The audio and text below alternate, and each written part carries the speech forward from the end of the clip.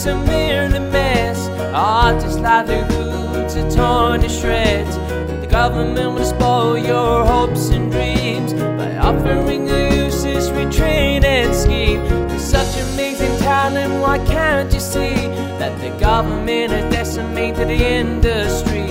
And now the years of hard work can be thrown away, and people who don't care, well, they will say, just get a real job. Hello, I'm Jamie McKinley and welcome to episode 117 of Just Get a Real Job. Hope you're all well. Thank you for listening as always. If you're a new listener, welcome to the podcast. We have another brilliant episode in store for you this week, and it's a little bit different because we're putting out this week's episode in two parts, and this is the first part of our live special at the HB Film Festival with the brilliant Sarah Grant, Sonja Blietscau and Ashley Dick, who were an amazing panel to have on. It was lovely to do this in front of a live audience. Thank you to everyone that came down on the day. We thought we'd just condense the best of this and put it out in two parts. As is very often the case with this podcast, you'll have a conversation and you could easily go on a lot longer, but then you sort of run out of time, especially when you do a live podcast. You know, you have a certain time limit for how long you have the room, etc. So I could have very easily chatted to all three of these brilliant creatives for a lot longer. But it's a really nice conversation. I thought it'd be nice to put it in two parts as well, so you can enjoy it for a little bit longer. The next part of this will be out next week. And I also wanted to say a massive thank you to everyone that came along to see this podcast live. Thank you to Gary, who we had on the podcast a couple of weeks ago in episode 109, I think it was, and everyone involved at the HB Film Festival for having us and for organising such an amazing weekend of films. It was lovely to catch some other films and to watch some shorts. It's really important for the Scottish and the UK industry to have independent festivals like this that celebrate up and coming and a wide range of talent from various different voices and parts of the UK and abroad. It was really amazing to see, so an amazing job from the festival, and we'll definitely be going back next year hopefully, and who knows, we might even get to do another live podcast, fingers crossed. But this is an amazing conversation. In the first part we covered Sarah, Ashley and Sonja's earliest influences, how where they're from has influenced them and their work and their careers, etc. We talked a bit about identity, particularly Scottish identity. Sonja's originally from Germany as well, so it's really interesting to hear about growing up in Germany and how that's influenced her work. Just to actually should probably recap as well, Sarah is a filmmaker, an author, a writer. Among many other things, she's done a lot of amazing work. Sonja is a stills photographer and a photographer. She's done a lot of work in that area. We have never had a stills or a photographer on the podcast before, so it's really interesting to get an insight from that. Ashley is an animator, an editor and a filmmaker, so again quite a diverse range of stuff there. We'd never had an animator on the podcast, so it was really interesting to get a good flavour of different voices from the creative industries, and they've been doing some amazing things recently, so it was lovely to have them on. A really interesting first part. Stay tuned for part 2 next week as well. And as always, if you're enjoying this podcast, be sure to share it on social media, tell friends and family to listen. If you're listening on Spotify, there's now a follow option and you can leave a review there. Please leave a nice one if you want. 5 stars, don't have to write anything. It all goes a long way in helping us grow. We're obviously an independent podcast. Yeah, just spread the word as always. I hope you enjoy episode 117, live from the HB Film Festival, part 1. Enjoy. Thank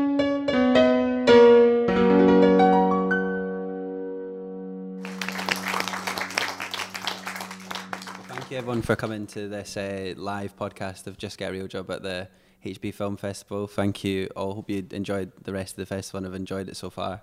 We have some great guests with us today. We're joined by Ash, Sonja and Sarah. Thank you all for coming along today. It's lovely to chat to you. Thank you for having us.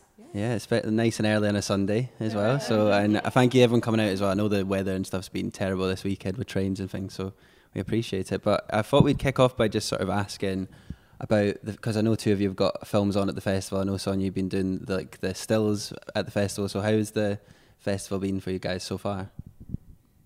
We can just start in, I don't know, whatever. Sarah, you can go first if you want. We'll work our way up the line. Okay, I'll start. Yeah, it's been really great. My film Candy was playing yesterday, and I've been coming to, I missed last year's HB, but I've been coming since it started like 5 years ago, and it's just such a friendly festival. My favourite thing about this festival is that doesn't matter how immersed I think I am in the Scottish industry, I'll always come and I'll see at least one film that I absolutely adore by someone that I've never met before, and then I get to meet them, talk to them, go for a coffee after the festival. It's really good at sponsoring the kind of hometown crowd, and I always feel really good about where I do my work here. So it's really nice to be back. Candy's been on the circuit for about a year now, so it's still getting these little pops of life, but it is always really special when I get to show it in kind of hometown turf. So it's been lovely. It's been very nice. Sad that it's over today. Still plenty of time to go though. Yeah. Sonja, how have you found sort of being at the festival, taking pictures and sort of being around? I'm sure you'd seen quite a lot of it from doing that. Oh yeah, and I love that I get to see all the films, and then officially I'm here at work, but it never feels like it. It's I see so many people that I've worked with before. It's catching up with friends. It's great for networking, and it's just lots of fun. Have you, I mean, I'm putting you on the spot, but has there been like a sort of standout for you so far this weekend, like a film you'd seen that you've particularly loved? It has to be Candy. I was just saying that, and I'm just not saying that because you're sitting next to me. There, no, but it's like, it's just a film where I smiled all the way through, and it's such a valid and important film these days. And women standing up for each other and helping each other out. So Great. And it's made really lovely. It's very light-hearted in the way it deals with the theme. Amazing. And Ash, you have your film's on this afternoon, isn't it? It is. It's showing today. Are you nervous? Are you excited? The Cut. Oh, I'm absolutely nervous because it's a very self-confessional animation that I made, and I decided to animate myself, and so it's going to be really interesting to watch that on the big screen with a whole group of people and allow them into my little inner world that I created. But it really lit me up to see that they selected my film to go on the programme, as in, like, there's only 3 little pictures on there, and one of them is of my film, and I was like, yay! My sad face is in the corner of this programme, so that really lifted my spirits on Thursday when I saw it, so that gave me a little bit of excitement. No, I'm excited to see it later. It'd be nice to sort of watch some more films and stuff. And obviously, another small world is you did the animation for a documentary I was in, which, because we'd never met before, which is such a small world in Scotland. Because when you emailed me, I saw your picture and I was like, I know him, but he doesn't know I know him. But a very important documentary about like neurodivergence in TV and stuff, and the animation looked great. So I love it on the podcast when little small connections like this happen. It's all, it's like that in the Scottish film industries. I'm sure we'll get into more as we go on today. I thought I'd kickstart things by sort of talking about our earliest creative memories. So obviously you guys have all worked in the industry in various ways for a bit of time now, some longer than others, etc. But do you remember your sort of earliest creative memories? Do you want to go first, Ash, and we'll work back? We'll go back down the line this time. So I always remember drawing a lot when I was younger, and I told my parents that I wanted to be an artist, and as you can imagine, they were quite worried for me because there's in Scotland not a thriving there's not a clear path to becoming an artist, and so they were a little bit like, oh. But I do remember that when I was in primary 1 at school, they asked us to draw a person buttoning up their coat just from your imagination. There was no reference or anything like that, and straight away I was like, I've got the brief, and I drew it, and everybody was really surprised at how well I had created that image. And they printed it on the newsletter that year for like the school bulletin, and I remember my grandparents had it on their wall for years. I was obviously humiliated by the time I was a teenager and was like, please take that down. But now that I think about it, I think it was a really early sign that like I had imagination, and if somebody asked me something, I was able to conceive it and then put it out into the world. And so that for me is one of the first times I think I recognised that I had a creative spark. And so I don't know if anybody still has the pamphlet. I may have binned it in a rage, but at least it lives on in my memory. And when did you sort of realise that you could combine animation with like other like filmmaking and other sort of forms of creative? Honestly, not until quite later on. Okay. So I decided as a teenager that I wanted to go into filmmaking, went and studied and focused very much on live action. I did documentary for years and a little bit of fiction here and there. And it wasn't until the pandemic that I had the free time in lockdown to learn a new skill. And like everybody else was like super bored and just not sure what to do with them, and thought, I've always really admired animation. I wonder if I could give it a bash. And I made my first short animation, and it was really successful. It went on to festivals and people really responded to it. And I was like, oh, this could work out for me. And from that point on, started to get commissioned, do things like Working Differently. And again, like with The Cut, I made that this year. That was something that kind of came to me as an idea. And I think the lovely thing about animation is that you can create things that you can't film. So if I think of something and I'm like, oh, it's not possible for me to go out and shoot it, but I can animate it, then that sort of fuels the creative process and how it all falls into place. No, that's great. That's really nice little story, especially sort of doing something in lockdown. It's definitely more original than starting a podcast in lockdown. a bit more. This is also important. Well, we'll get into sort of like how you broke into the sort of parts of the industry you worked in as we go on. But Sonja, do you remember your sort of earliest creative memories? And this will be very interesting. Sort of you growing up in Germany and stuff as well. Yes. So art was as a career was never really on my mind till much later. And my dad is an engineer, and I love him dearly. And even when I moved to Scotland and said I'm going to be a photographer full time, he still says like, "What about a real job?" There we go. I'm going full circle here already. But no, I was always, I think, very visual, and like Ash said, drawing early. And the earliest memory I really have was having to design a advent calendar, and it was for one of the local banks, and they would print it then. I think I got second, but it's, I always liked looking at things. And photography wise, my parents travelled a lot with us within Europe, and I just got back my very first camera, which is a Minolta 35mm. So when we travelled, I always took photos and more travel photos, and I still have prints that I took when I was 15, and people always said, "Why didn't you not do something with it?" But I was like, "What? Just take pictures and make money with that?" And I have a completely different. I diverted a lot until I got where I am now. But no, that's incredible as well. I mean, it's interesting that sometimes you do things when you're younger, but you just don't think about it that it's ever going to be a viable career, because especially in an industry like this where people are sort of like, it's not really, can't really make a living from it, then as you say, like the get a real job attitude very much comes into it. So I'm excited to sort of talk about in our next question about growing up in Germany and stuff more. But Sarah, do you remember your earliest creative memory? I think I was just like, I come from like a very kind of working class family, so again it was just a case of like no one ever imagined that art could be a career, so it just wasn't something that was on my radar. But they should have seen it coming a mile off. Like the way that I was described by my entire family was arty-farty. It was always, I was the arty-farty one from like a tiny age. But at the same time, I never really gave it any credit. So I don't really remember. I mean, I've got so many creative memories. I remember at one point, and it's very funny because there's an element of like, I think my mum and dad encouraged me accidentally, but mainly just to keep me out from underfoot. We used to go we didn't go on like many holidays, but a couple of times we'd go away to like, caravan parks, and a couple of times we went on holiday with good friends of theirs who were a little bit older. So they had one grown-up kid, and they were done with kids, so the fact that they had to go away with their friends and their friends had kids, they hated us. They had no time for us. They thought we were the brats. We, like, honestly, as adults now, we're like, your friends are dicks.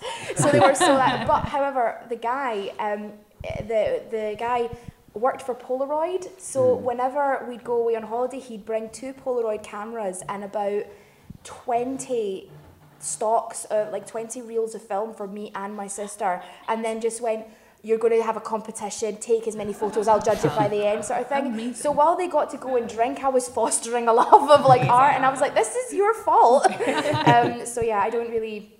I have so many memories like that, so I don't really remember my first creative memory, although it definitely was an epiphany when I was a teenager that I wanted to go into film. And I think I've been very lucky, because I think loads of people really struggle to figure out, there's such a big important question of what do you want to do with your life, and you have to make that decision so young, because you have to do like whatever it is, like you do your standard grades, it lead to your hires, it lead to your university course, it lead to your job, so you have to like decide so early. But I've been really lucky that when I was a teenager I knew I wanted to go into film, and it has never left. It has always been, I've been very lucky that way. But it was this epiphany, and it was when I was watching Moulin Rouge, and I was like, I've never seen a film like this before, and I was like, there's songs that I know in it, there's Nirvana songs, and there's dancing, and it's weird, and I kind of was like, who thought of this? And then just had this light bulb moment that someone's job was to think of that. It was someone's job to make those decisions, and I went, I found my calling. And my dad was absolutely heartbroken, because up until that point, I'd been saying I wanted to be a lawyer, but I didn't. I just really loved Legally Blonde. So I just loved the movie. So when I went to be like, I actually don't want to be a lawyer, I just really love the movie Legally Blonde, I want to make movies. Head was in hand, and he has despaired ever since. So yeah. It's all his fault. And now we're here. So. And now we're here, so yeah. No, it's great. Well, my next question kind of ties into earliest great minutes, because I mean, I think where you grew up has a big impact on the trajectory of your life and your and influencing you as a person and stuff. So we can work back down the line this way this time. So you get back to Sarah, but like, do you remember, like, not do you remember, of course you remember where you're from, but how is where you're from sort of influenced you in your creative journey, etc.? So I grew up in the kind of border between Knightswood and Yoker, so it was a little bit of a dangerous area. However, I've always been, I thought I was posh growing up, but I wasn't. I was just the poshest person in the scheme. And I didn't realise until I got to uni that there was a really huge difference between me and a lot of people who wanted to go into my industry. So I always thought that I was like hyper privileged, and I know compared to a lot of people that I grew up around, I definitely am, but I didn't realise how unprivileged I was until I got to university. And I was talking about my mum having an MS flare up and making some silly decisions and having fun, and then the guy I was living with was like, oh man, my mum's ridiculous. Well, she bought an airplane that doesn't fit in the family hangar. What twat? And I'm like, yeah, that's the same thing. Relatable, yeah. We So all go through that at some relatable, and I point. was like, wait, I make you tea, you make me tea, and why buy nicer tea? And so I grew up there, and it's very funny. I've always kind of been praised a lot for my comedy in my films, and I think I work a lot in comedy, but I cannot emphasize I am the least funny person in my family. My family are hilarious, and I think there just comes a little bit of the kind of working class pride comes from, like, you know, when things are really bad, you tell a bad story by making it funny. So like there's the amount of times that like my granny's had us all in stitches. She's talking about when she got evacuated up the war and get sent up chimneys, and we're all greeting like and some of it's the funniest story we've ever heard, but that's just how I've always communicated. And I think I lost myself a little bit when I was learning how to make films. I thought I had to speak a certain way, I had to be, and I had to play in this cohort.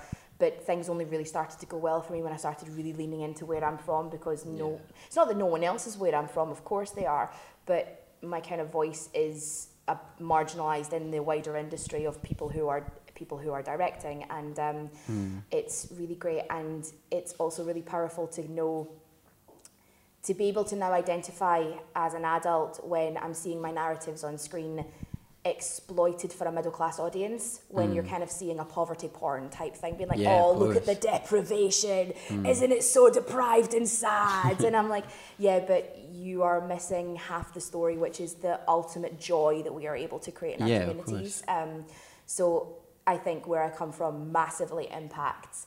It is still something I grapple with, because quite often I meet people, or like I form relationships with people, specifically people down south, that then when they get to know me more, they feel comfortable saying, when I first met you, I was really scared of you. And what they mean is that they found my accent intimidating. And I'm like, that's very funny, because I know my accent right now is extremely rounded out from where it grew up. This is not what I used to sound like. I have changed and adapted, and I struggle with that, because I'm like, I want to sound like me. But yeah, so where I come from massively impacts my work, definitely. Yeah.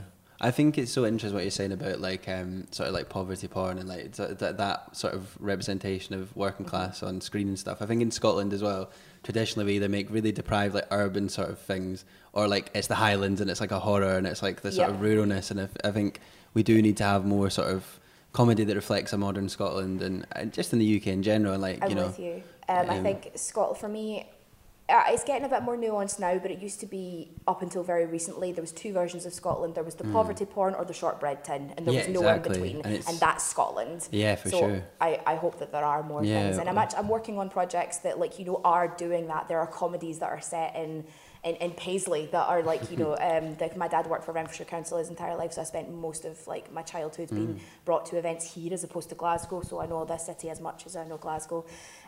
So it's nice to be working towards that, making more nuanced comedy about these communities. No, it's good. I think we need more nuanced comedy in general in Scotland as well.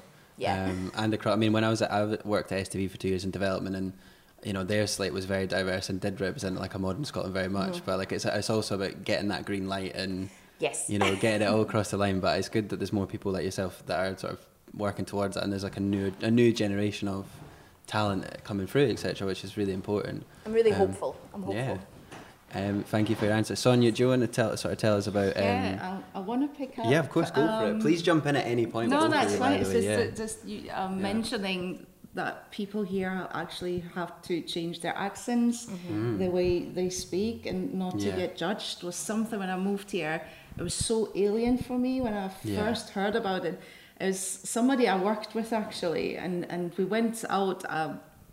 It was a work outing, and he spoke in his own accent. Yeah. It's so weird to say that, his own accent. And it's like, you don't sound like this at work at all.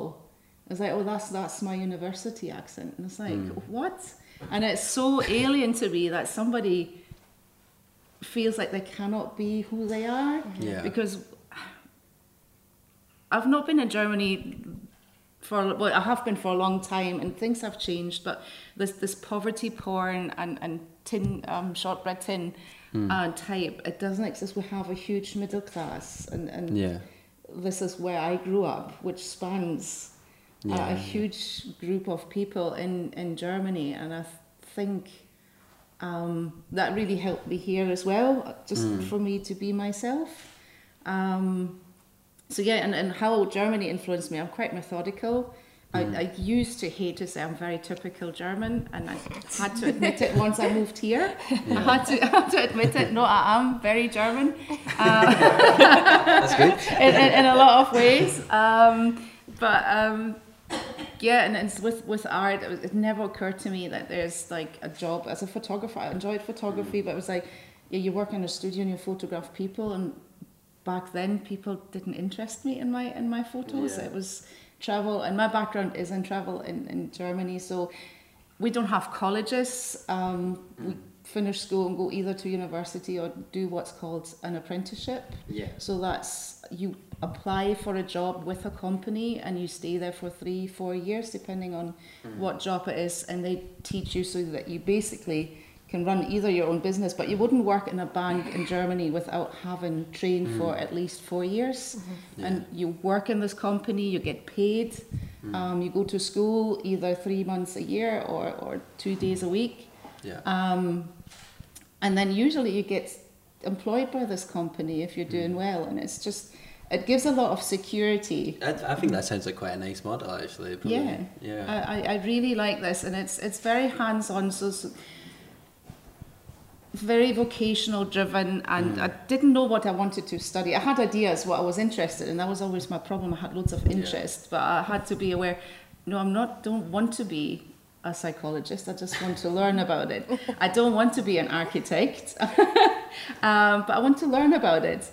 So for me, it was like, having traveled with my family, that was my interest, and I did my apprenticeship as a travel agent in travel management.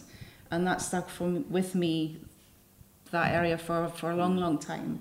And that's where I honed my photography skills as well, traveling, and then traveling the world and meeting loads of people. So, I grew up very privileged, if not rich, but my parents never bought a house because they wanted to be able to travel. We don't have this pressure of property ladder in Germany either, because, buying a house is tremendously expensive. So, and with my parents, my dad is an engineer. My mum has a background as holistic practitioner. So I had a very logical dad and a hippie mum. And I think a good combo. I think my brother went down the engineering route. He needs his safety, and I'm kind of like the crazy hippie. So I was 35 when I moved here. Just really late, when people say it's like you have to decide so early. I always say you don't have to. You don't need to be married by 25. You don't need to have the man or the woman for your life at that age, and you don't have to know what you want to do. But I think here it's easier to jump around in jobs, and this is what I really like. It's in Germany, you learn and then you stick with the companies because that's the culture. It's like you pride yourself, I've been with this company for 40 years. That really helped me here, because I went through so many jobs until I decided to go full-time freelance and do what I love.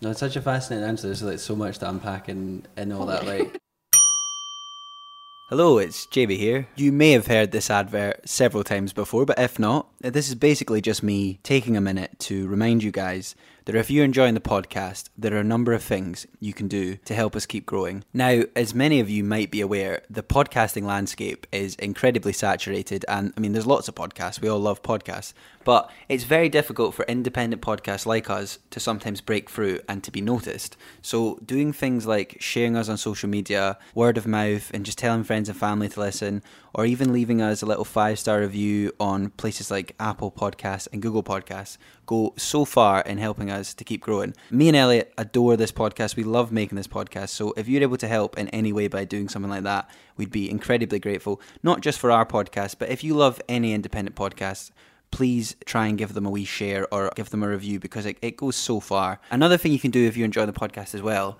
and we appreciate that this is a very difficult time, but if you're enjoying this podcast and you want to help us, you can donate as little or as much as you like to our Patreon page, and you can do that by going to patreon.com/justgetarealjob, or you can click the link in the show notes. Anything you can afford, we are very grateful for. Thank you for your continued support, and I hope you enjoy the rest of today's episode.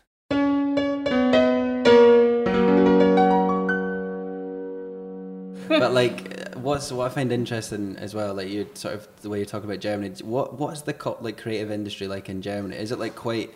Is it the same as here? Like, is it quite like? Is there more security? Do they get more funding from the government? I couldn't even say, because it was nothing I looked into really when I was there. But for example, you could not call yourself a professional photographer without either having studied it or having done an apprenticeship with a state exam at the end. Wow. So you're not allowed to call. You could be a photographic designer or something, but these are protected professions by law. You're not allowed to advertise yourself as a photographer as such, or only certain people can train other carpenters, for example. You need to have a master. Which is not like a university master, but it's people who know how to train other people. So it's good in one way, I think, because you have a certain quality and standard. That's so interesting. It is, That's isn't it? so interesting. Like, that's amazing. I think so. Well, I think a problem here is like, I think what Sarah kind of touched on this as well when you're at school and stuff, is like this sort of pressure that you either go to university or college.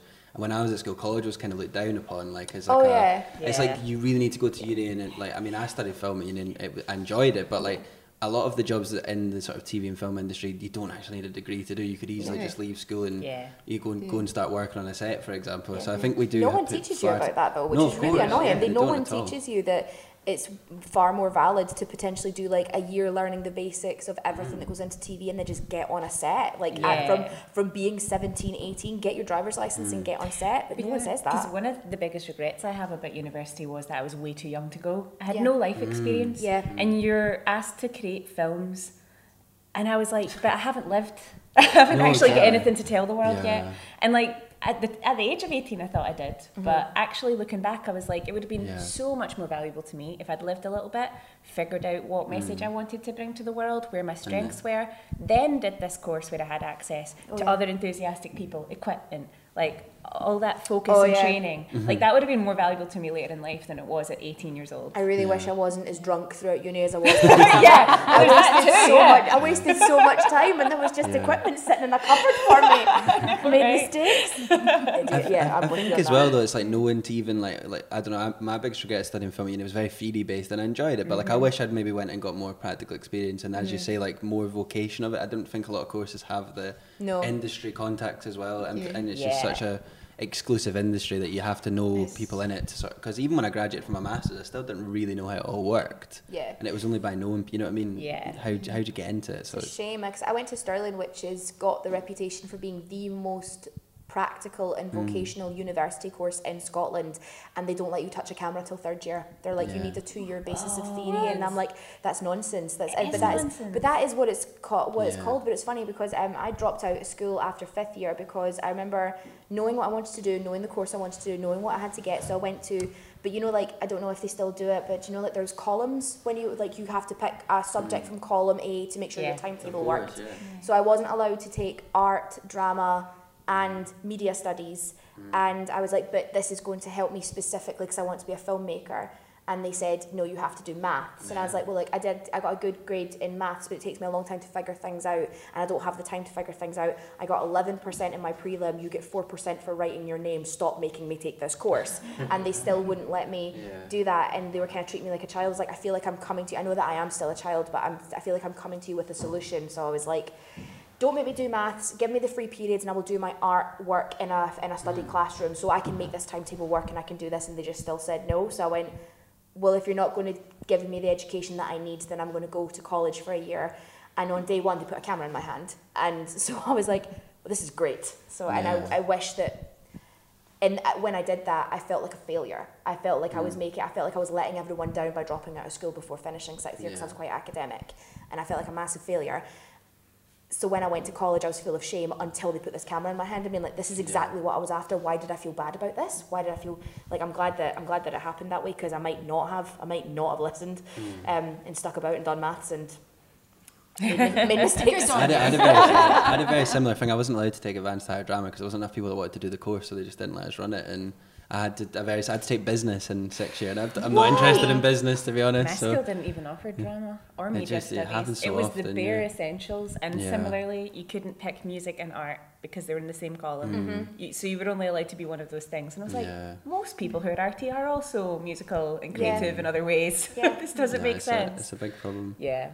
Ash, I wanted to move on to you and ask about where you're from as well. Like, how has that influenced you as a creative person? Well, first of all, thank you for this free therapy session. This always happens on the podcast. I'm going to indulge. We're doing some live therapy in front of it. But yeah, actually, super similarly, I grew up in the middle of nowhere in Ayrshire in a council house, and nobody in my family had gone to university before me, and I never realised how much that would impact the choices that you make and the pressure that you feel to do something bigger and better than everyone before you.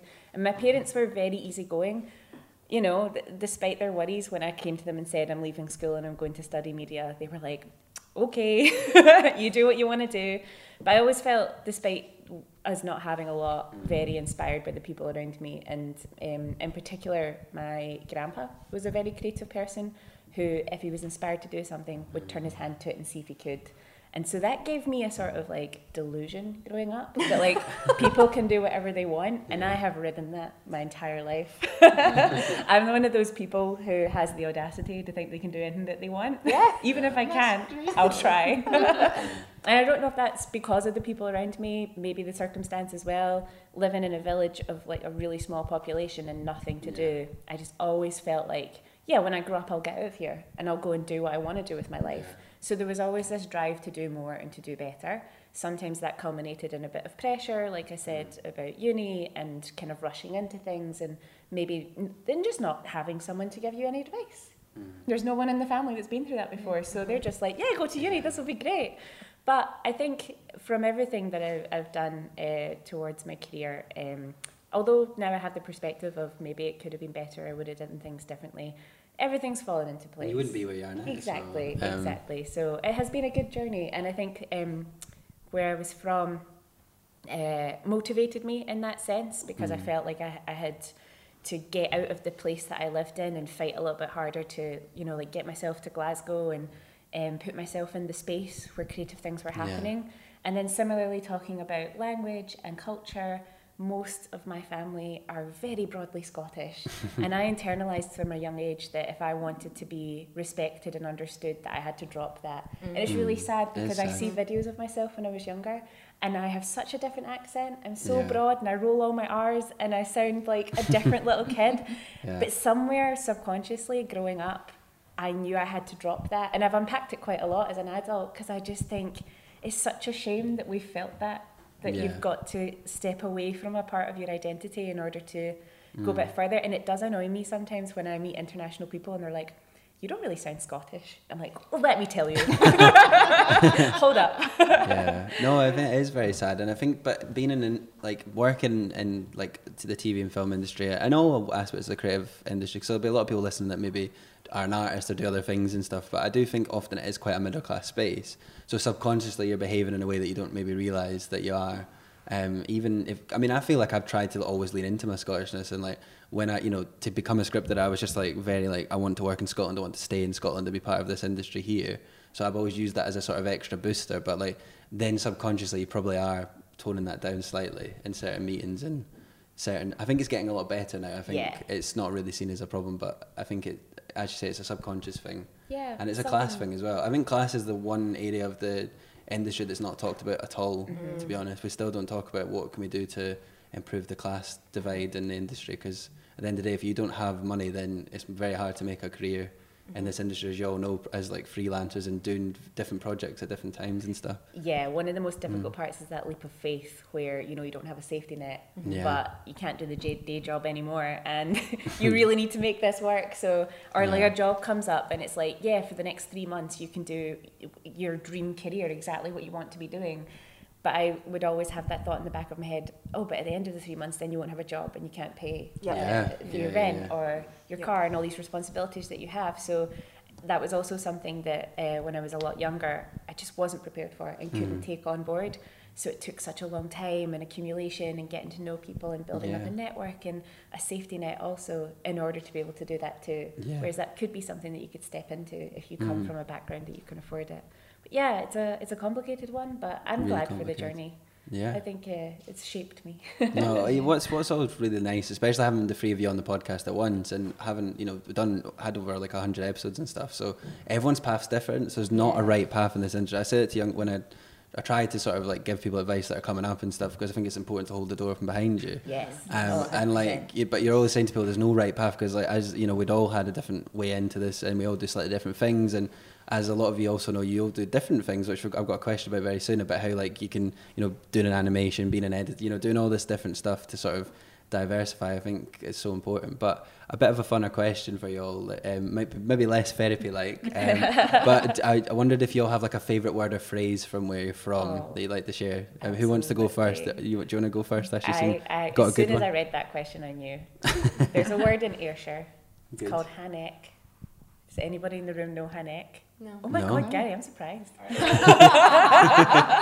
Okay, so Hanek is like the German word Schadenfreude. You have to translate it. And I thought we were the only ones. So it's, oh my God, it probably tells you a lot about people in that area, but it's where you take a bit of pleasure in someone else's misery. So if someone fell over or something unfortunate happened, you go, oh, Hanek. And it honestly just is this expression of glee that someone else's life is a little bit worse than yours for a moment. And it's horrible, but it's also really funny, and we all use it in a really silly way. Like, you don't really, you're not going to Hanek someone who tells you really sincerely bad news, but you will Hanek somebody because they dropped their drink on the floor or they did something daft. Yeah, it's really, really funny. So yeah, I knew straight away. I was like, that's the one. One of my friends has Hanek tattooed on her leg. That's a good tattoo to get. Yeah. Amazing. I'm excited for you and Sonja. Yeah, I'm amazed that, because when I say the word Schadenfreude, it's just like there's no language has a word for it, but we've got one. Every day is a school day. Yeah. Well, actually, I lived in Cologne and Cologne before I moved to Scotland, and they have a saying. And it's probably, if anybody ever, I hope no people from Cologne are listening to this, because my Welsh accent or dialect is a proper dialect. They have completely different words. As it could, and I have nog my younger. So translate is like, it comes how it comes, and it will turn out fine every single time. Good, yeah. And I do really like it. There's certain things in life you don't have any control over. Yeah. And we're all as freelancers like, holy shit, how am I going to pay my rent next month? That's a good one, yeah. But my experience is, even though I lost sleep over money and things like that, it's just, it'll always turn out fine. It's fine. And that's something I think about a lot. I have a very similar one, which might be the Scottish sort of version, which my gran always used to say, which is like, what's for you won't go by you. Yes. Which again, I've just toned down from Scots, and there you go. It's a live example. So I've not said it in a proper Scottish way, but I named one of my films that, That's and a great we name had for a great film. debate about whether. We just went with the first half, what's for you, and we had great debate over whether we should say it in English or in Scots. We settled on the Scots, and I'm glad so we. it's a good. Yeah. I'm being friendly to the international listeners. Yeah. No, that's a good one. Sarah, do you have I one? really struggled with this one because I've got so many phrases, but the problem is the phrases are all from my granny, and I thought they were normal phrases, but they're not. They're just my granny phrases. So at one point when she says she's really nervous, it's just at one point I was really nervous. It was before an exam. I went, "Oh, Mars is knitting jumpers," and everyone just looked at me like, "What?" That's brilliant. brilliant. I think my favourite one is, does everyone know the little song Daisy Daisy? So Daisy Daisy, give me your answer do. It won't be a stylish marriage. I can't afford a carriage. Does anyone know that song? It's like an old song. I got taught different words and I thought it was the song, and I didn't realise I got taught different words until, I knew that I actually sang it when I was in school because someone said, does anyone know the song? We were teaching this song. And I went, oh, I know it. And I was the only one in class and I sung it. But the teachers, to be fair, didn't say anything. Goes, well, we're going to sing different words. I went, all right, okay, there's different words to that song. And it wasn't until it was like 20 years later that I realised that my version goes, Daisy, Daisy, what do you make of that? Upset the table and nearly killed the cat. The cat began to bubble, so I hit it with a shovel. It went to bed with a broken head and a face like a kangaroo.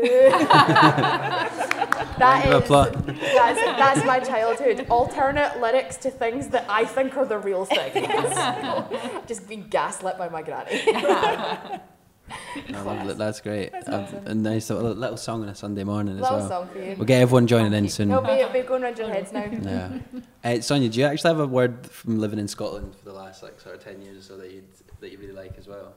I like swearing in Scottish. You can swear all you want, yeah. But I like Brie because where I grew up in Wuppertal, it's a very, very wet place as well. We always joke we get born with an umbrella. Oh! So, and I like the word Brie. It just rolls nicely. That's a nice word, yeah. Or Yes. drink it, yeah. That's actually one of my favourite words. Drink it is a good one as well, yeah.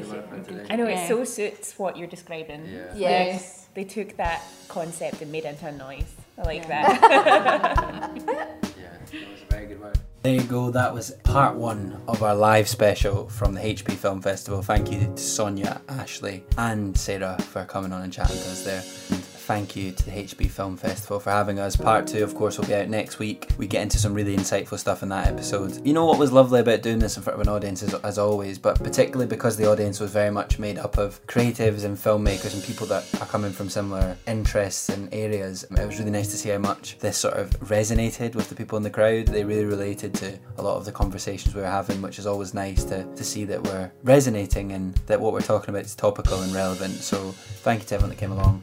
As always, please share the podcast, tell people to listen if you think they'll enjoy it, recommend it to friends and family, and leave us a review and all the usual stuff we say every week. But massive thank you to Elliot for editing this podcast as always. Thank you to Amanda Dowd for taking pictures for us on the day of this recording as well. Another thing I should actually quickly add as well is if you're a relatively new listener, because I've noticed we've had quite a lot of new followers and new listeners coming along, which is amazing. We've of course got a massive back catalogue now, over 117 episodes to date. Be sure to go back into that and have a look. Some amazing conversations, even though some of them were recorded a good while ago, they're still very relevant, packed full of amazing, insightful information from a variety of different people. But be sure to have a look at that. But we'll be back again next week. Just get real.